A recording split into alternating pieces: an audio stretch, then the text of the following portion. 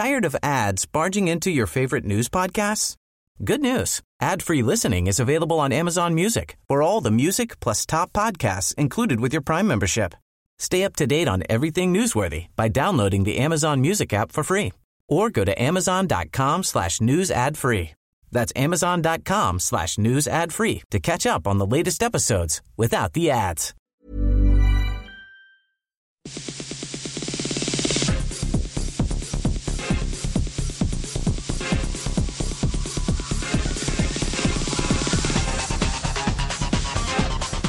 Hello and welcome to Extra Time, a web-only program from Radio New Zealand Sport. I'm Stephen Hewson. The Olympic future of shot put is under threat. We talked to Commonwealth Games medalist Tom Walsh about the future of his sport. The International Olympic Committee's approved a raft of changes to keep the Olympics relevant. We hear from New Zealand IOC member Barry Maister, who's in Monaco for their Congress. The future funding of the country's high-performance sports was announced this week. We find out who are the winners and who are the losers. And we talk to the hero of Auckland City's penalty shootout win in their first-up match at the FIFA Club World Cup in Morocco. And we hear how running's not bad for your health after all. The double Olympic shot put champion and World Female Athlete of the Year, Valerie Adams, and Commonwealth Games medalist Tom Walsh have both expressed their concern at the prospect of their event being dropped from the Olympics. The International Olympic Committee has announced a review of Games events, with an Australian athletics official suggesting that if events have to be cut from the athletics program, the likes of shot put are under threat. Valerie Adams says shot put's part of the Olympic tradition, and she's urging the New Zealand Olympic Committee to work hard to retain the sport. Shot put is assured of a place at the Rio Games in 2016 and in Tokyo in 2020. Tom Walsh is nervous at the prospect of the event being dropped, but says he understands why events are being reviewed. It would be hugely disappointing if they did cut shot put. I know why they want to cut a few events out from certain sports, but hopefully for my sake and of course everyone else that throws shot put in the world, that they don't cut it. But at the end of the day, you can't affect the big wigs and what they choose to do. So I guess that I know it's in the next two Olympics, so I've just got to be sure to come away with two medals from the next two Olympics, I guess. Why do you think perhaps this has been suggested? Is it mass appeal or something, or the lack of it? I'd never say, correct me if I'm wrong, but I'd never say that Olympics and track and field get the masses don't love to watch it, because every session at Olympics it's sold out, I'm pretty sure. So I don't know why they want to cut many of the athletic fronts, but I guess that's why they do, because they think that they'll get more appeal, I guess, by TV, by putting in a few of the newer sports, whatever the new sports are. Yes, it's only a suggestion, and I suppose because if athletics has a big program, maybe the Olympic people may say, well, athletics, you've got to trim a few events off because we're evening things out, perhaps, something like that. But in particular, perhaps, if that was the case for shot put, I mean, it's a historic event, but perhaps it's not seen perhaps as one of the sexy events, if I could say that. You can say that, mate. No, I definitely think it's not a sexy event, but I think it's proven, around the world they do shot put in the street and things like that. So there's a lot of people who love to watch it, and they get 5,000-6,000 people to a street meet. So there's definitely the following behind it. I just, I'm not exactly sure their reasoning behind thinking about cutting it, but I'm sure they'll have some type of reasoning behind it. Yeah, and it's unfortunate, we're sort of looking ahead here, and it may never happen. But at the moment, of course, New Zealand has such a high profile in that event also, haven't they? With Val and yourself and Jacko. Yeah, for sure. So it's for our medal hopes, especially for me, Jacko and me, going forward. We're 2020, 2024 is probably about where me and him will be really, really going well, and really, about the right age of peaking and throwing the furthest. So it's a bit of a shame if they do pull it out, but as I said earlier, mate, it's just life, and we'll come to that when they make their decision. That's Tom Walsh talking to Barry Guy. Meanwhile, New Zealander Barry Maister, who's a member of the IOC, believes a number of New Zealand's traditionally successful sports will have to make adjustments following a shake-up of the Games. At a meeting in Monaco, the IOC approved all 40 changes set out in Agenda 2020. It's a roadmap to secure the future of the Olympic movement. Among the changes are the number of participating sports. Instead of 28 sports, there'll now be 310 events. Maister says all the sports on the program have to be accountable, and they may have to change from their traditional approach, such as introducing hockey fives or basketball threes. Maister told Barry Guy that the changes are more about being relevant to youth rather than anything to do with the size of the Games. The Olympics haven't been getting bigger. 10,500 athletes in 28 sports is what it's been, and around that area. What they're saying now is 10,500 athletes isn't going to change, but the 28 sports will. It's now going to be called 310 events, which is a different way of looking at it. So all of the sports on the program at the moment are going to have to be accountable. They're going to have to be measured to see that they're performing. And the outcome of that is that it's likely that I think we'll see new events, new disciplines coming onto the program, and that has implications for every country, including ourselves. Some of the numbers in the traditional sports may change, and some of them may go to more traditional, more innovative, new world sports. And in Nanjing a couple of months ago, we saw skateboarding, we saw climbing, we saw wushu.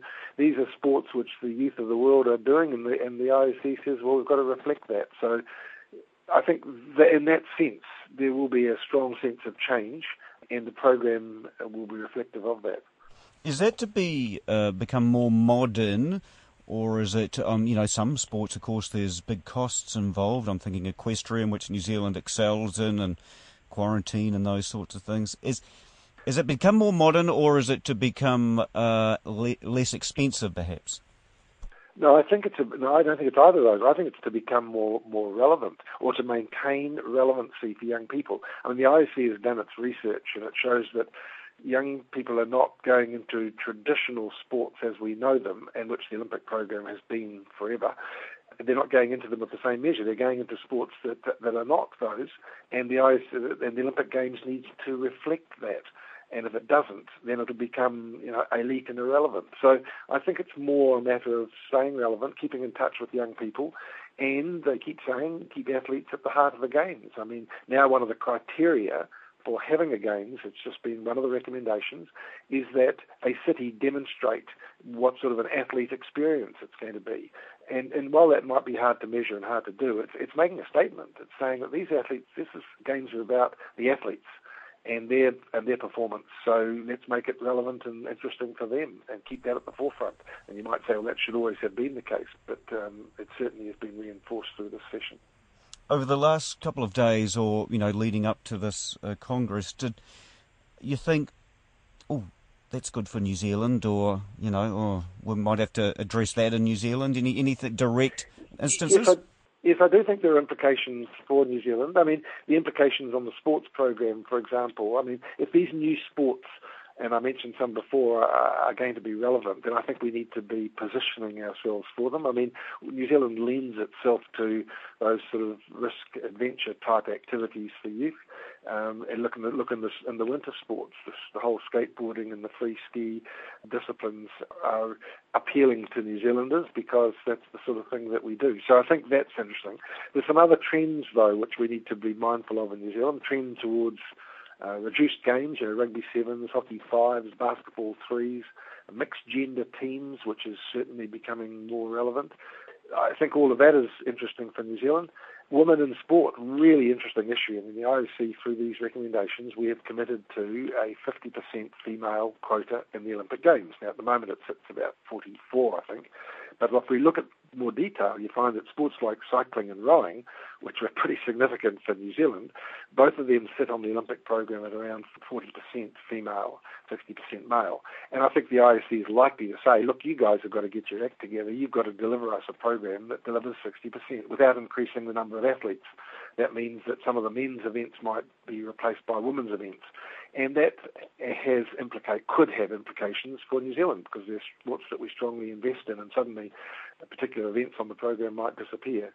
And the other one, I think, is around the flexibility of bidding, the fact that multiple cities can bid. I was just talking to the head of the Commonwealth Games Federation today, and he was saying, yep, we need to do the same. So if New Zealand was contemplating bidding, it would mean that if Auckland was bidding, that Hamilton or Karapiro would logically do cycling and rowing without any hesitation, and so on. So I think right through this, there are implications for every country, including our own. Some people, of course, the traditionalists perhaps will say, hockey fives, let's just play the regular game. Yep, absolutely. I mean, people used to say it about cricket too, and now look what's happened. It was up to 20s and the 50s and what have you. I just think it's an inevitable trend, and those of us of our generation probably like the traditional games because that's what we've been brought up in and played. But I think the reality today is that, hockey fives is a very interesting case in point. It's my own sport, and I'm seeing it as a very exciting development. I think it's allowing more countries to play the game, more time on the ball, more action, and some people like it. I do too. I don't think it's diminishing the skills of the game. It's just a different perspective. And I gather that basketball 3-on-3 is now saying that that's the sport they want to include in, at the moment, every sport other than the Olympic Games. So I think it's just inevitable. And when you live in the world of sport, you do have to be mindful of trends and youth. And if you don't, then I think you probably shouldn't be on the IOC. That's IOC member Barry Maister talking to Barry Guy. Rowing, cycling and yachting are the big winners, while swimming, triathlon and hockey have all had funding cuts in the latest government sports funding decisions. High Performance Sport New Zealand's allocated almost $64 million across 36 sports in the build-up to the 2016 Olympics. Swimming has lost $200,000 of funding over the next 2 years after disappointing results at the Commonwealth Games in Glasgow. There have also been administrative problems, and currently the country's top swimmer, Lauren Boyle, is without a coach. The men's hockey team and triathlon have also suffered cuts after failing to meet their targets for the year. The chief executive of HPSNZ, Alex Baumann, told Alex Coogan-Reeves he's generally pleased with the results from their targeted sports with less than 2 years to go until Rio. We're tracking well. The performances in 2014 were quite pleasing, particularly with some of the key sports, rowing, bike, New Zealand, or cycling New Zealand, canoeing, and also at the Commonwealth Games with 45 medals, 14 gold. So I think it's been a good year on the Paralympic side as well. But having said that, we can't be complacent. So this investment process has really been a little bit of a recalibration in terms of focusing on 2016, but also some sustainability elements moving forward. You must be happy, as you touched on, with the results you're getting from particularly those top three Tier 1 sports. Is the challenge now just to keep topping up their investment, I guess, so that they don't slip behind or other countries catch up to where they are? Absolutely. Some sports there's a gap over second and third, and in other sports or events there's a gap to first place or to podium, and it's trying to find out exactly what those gaps are, and then trying to employ a strategy to try to fill those gaps and maintain competitiveness. So, it is pleasing, but it's still 2 years out. 2014 was a hard year to kind of predict because a number of world championships didn't happen in swimming, athletics, and rugby. But other than that, I think the performances are very good. Yachting is another example where performances have been very pleasing. Without taking away investment from those top sports, is it a bit of a balancing act then, trying to get a few of these sports that are a tier or two down up to that same level?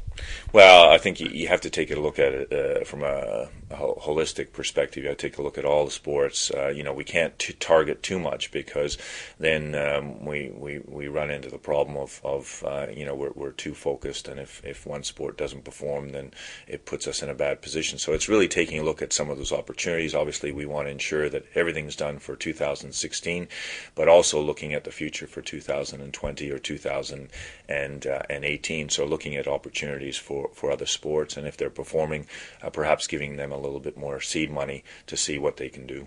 How concerned are you about the situation swimming New Zealand's in? Obviously their funding's gone down, and it's been well documented some of the issues that they've had, and what do you need to see from them to get their investment back to the original level? Well, ultimately, I guess from my perspective, they have a good strategy. The structure is there. It's just a couple key elements like having quality coaching is critical. So we're working very closely with swimming, and it is a partnership and a collaborative model. But they do have some young talent. There's about 10 good athletes of 3 that may make the Rio Games. So there's some talent coming through, and we do see potential. But we're working through some of the issues with them. So do you need to see sort of better results in the pool next year for them to get another increase? Is that where you're looking, or is it more at a higher administrative level that there are issues? No, I think we'll always go down to performances. Obviously, there's key performance indicators. Racing in the pool is important, particularly a year before the games. But there's also some process outcomes that we're discussing with them that emanated from the performance reviews, and we'll be monitoring that closely.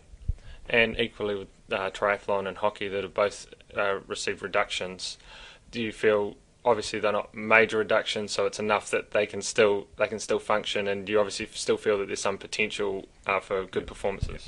Certainly with those 3 programs, swimming, triathlon and hockey, we do see still some potential moving forward. As I mentioned, swimming, obviously there's talent coming through, triathlon talent coming through. Obviously they have Nikki and Andrea as well. We believe in the structure, we believe in the centralization, we believe that they have the coaching on board as well. Hockey's similar as well with Colin Batch, a very good head coach.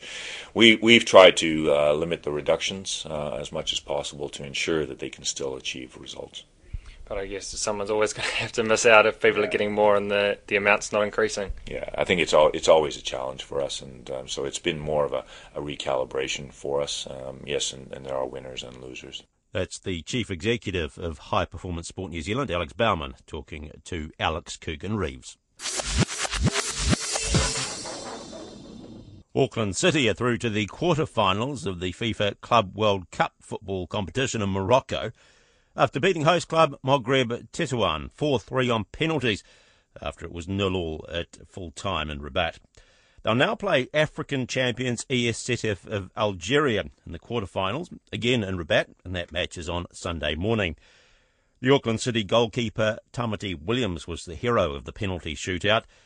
Despite members of the almost 40,000-strong parochial crowd pointing lasers in his face, he saved 2 of the 5 penalty attempts to help his side advance to the quarters. I spoke to Williams after the match and asked him just how he coped with the lasers and the pressure.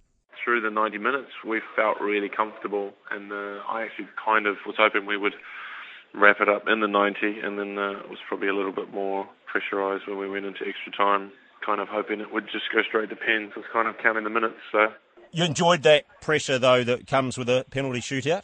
I enjoy the pressure when I'm doing well. It's not fun when you're not doing well. So it was good. There was probably, I'd say, 40,000 people kind of willing you to fail, which can act as a pretty big motivator. And in this case, it did. I could see on the TV screen there was a fair few lasers being pointed at you. Yeah, well, I was told, because I only saw one of them during the game, didn't see any during the actual penalty shootout. But I know the ref stopped the penalty shootout for the lasers, but I couldn't see them. They were much worse last year compared to this year. But apparently they were all over my face during the pens. And on the Auckland City players as they were lining up shots too. Yeah, I saw that a lot more than obviously I did with my ones. But yeah, it's just part of the game over here. They're very passionate about getting their wins, and apparently the fans decide that that's a ploy they'd like to use, and that's up to them, I guess. What was going through your mind through that shootout? Were you saying anything to yourself? What were you doing? Were you giving the opposition a few words as they put the ball on the dot? Maybe 2 of them. The big lad with the dreads, I talked to him. I almost got his pen, and my foot slipped just as I went for the last push, and it kind of just went probably an inch past my right hand into the bottom corner. But the other ones was more just kind of standing slightly off centre to make certain sides appear bigger and smaller. And I guess right a couple of times, and probably should have actually saved it and finished the penalty shootout a little bit earlier than I did, but we got there in the end. What advice were you offering? To the guy with the dreads, I actually said the bus was ready to pick him up and take him home early, but I'm not sure if he was listening or not. Playing in something like that, I mean, obviously Auckland City's been there before, but that whole feeling, it must be so completely different to what you're used to. Oh, it's completely different. It's an amazing thing to be a part of. We're lucky to be with Auckland City, who's in a position to win these regularly, and I'm sure when I look back, there'll be highlights in my career, especially tonight. Surreal. I mean, it still kind of hasn't set in yet. It didn't after the game. Maybe in the next couple of days it will. Did it go all pretty quiet once the crowd realised that you'd won? Yeah. The stadium evacuated very quickly, I thought, as well, but it's understandable. I think they were heavy favourites and didn't get what they'd come for, so a lot of disappointment from their end. Do you know anything about the Algerian side? No, just that they've won the tournament. I imagine they'll be fantastic. I think Algeria, as a nation, does very well at the international level. So, I mean, they're champions of Africa, so they're going to be very good footballers. It's going to be a huge ask. We'll see how we go. That's Auckland City goalkeeper Tamati Williams. And Auckland City play ES Sétif of Algeria in the quarter-finals on Sunday morning. There's good news for runners. A new study has found that running won't wear out your knees. Researchers from Baylor University in Texas have found that not only does running not cause osteoarthritis in the knees, it may even help prevent the painful disease. They looked at data from 3,000 people and found that runners had less knee pain and osteoarthritis than non-runners. Dr. Rob Newton is Professor of Sports Science at Edith Cowan University in Perth. He spoke to Checkpoint's Jim Mora about the study. There's many misconceptions around exercise. I think the one around, excessive exercise is going to wear out your joints and you're going to develop osteoarthritis. But in fact, we now know that the reverse is true, that exercise actually protects your joints. So what is going on then when you see a former sports star hobbling around, which seems to be a not isolated phenomenon, and we assume that, he or she's worn out his joints? Yeah, well, look, I think with our athletes, both past and present, the amount of training that they have to do is quite incredible. And in many ways, they're overtrained. I think we're becoming more aware of the workload that the athlete can and cannot tolerate now. And I think that in many ways now we're much more informed and we manage their workload. But certainly in the past, we had our athletes doing things which were dangerous in many ways, and excessive exercise and a lot of injuries. And yes, there's some notable examples among some of our top athletes where, now they are quite impacted by the osteoarthritis. So, Rob, it's always seemed intuitive that you could overstress an arthritic joint, but in fact it's weight that does that. That's the main culprit, isn't it? Yes, Jim. Look, we're seeing an increase in osteoarthritis quite markedly, which is concerning, and it's driven by a couple of factors. The first one, of course, is low level of physical activity. The worst thing you can do for your joints is sit on the couch and use the TV remote. The joints are meant to move, and we need to get them active. And the other issue, of course, is the increasing incidence of overweight and obesity right across the world, and that's causing a considerable increase in osteoarthritis. We know the fatty tissue can attack the cartilage and damage the knee and presumably other joints. How reversible is this if we do use our bodies properly in the way you're advocating? Look, just about everything's reversible, and the research shows that if we can get back to a normal body weight, and more importantly, if we can remain physically active, a lot of these disease processes can be really wound back. But unfortunately, with osteoarthritis, once the damage is done, then it doesn't repair that well. But of course, if you lose weight, if you increase the strength of the muscles around the joint, then the impact of the osteoarthritis will be greatly reduced. This is a great advertisement for running, and of course, there are also people who say walking is better. What would you advise, actually, if you were talking to someone who needs to get off the couch? Would you advocate running or walking, Dr. Rob Newton? Look, it depends, Jim, on their current level of fitness. But I think the main thing is really focus on the huge research evidence and what the current recommendations are internationally, and that's to perform somewhere between 75 and 150 minutes of moderate to vigorous aerobic exercise each week. But also, interestingly, Jim, to lift weights or to do strength training 2 or more times per week. And that's been demonstrated in an enormous volume of research literature, literally tens of thousands of high-level research papers, to be the minimum level of physical activity that we have to maintain to keep our normal health. And so whether you walk or you run or whatever activity that you do, the main thing is to meet those minimum guidelines. That's Dr. Rob Newton, Professor of Sports Science at Edith Cowan University in Perth, talking to Checkpoint's Jim Mora. And that brings us to the end of Extra Time for another week. Remember, if you wish to contact us, you can email us at sport@radionz.co.nz, and you can also follow us on Twitter at RNZ Sport. On behalf of the Extra Time team, I'm Stephen Hewson. Bye for now.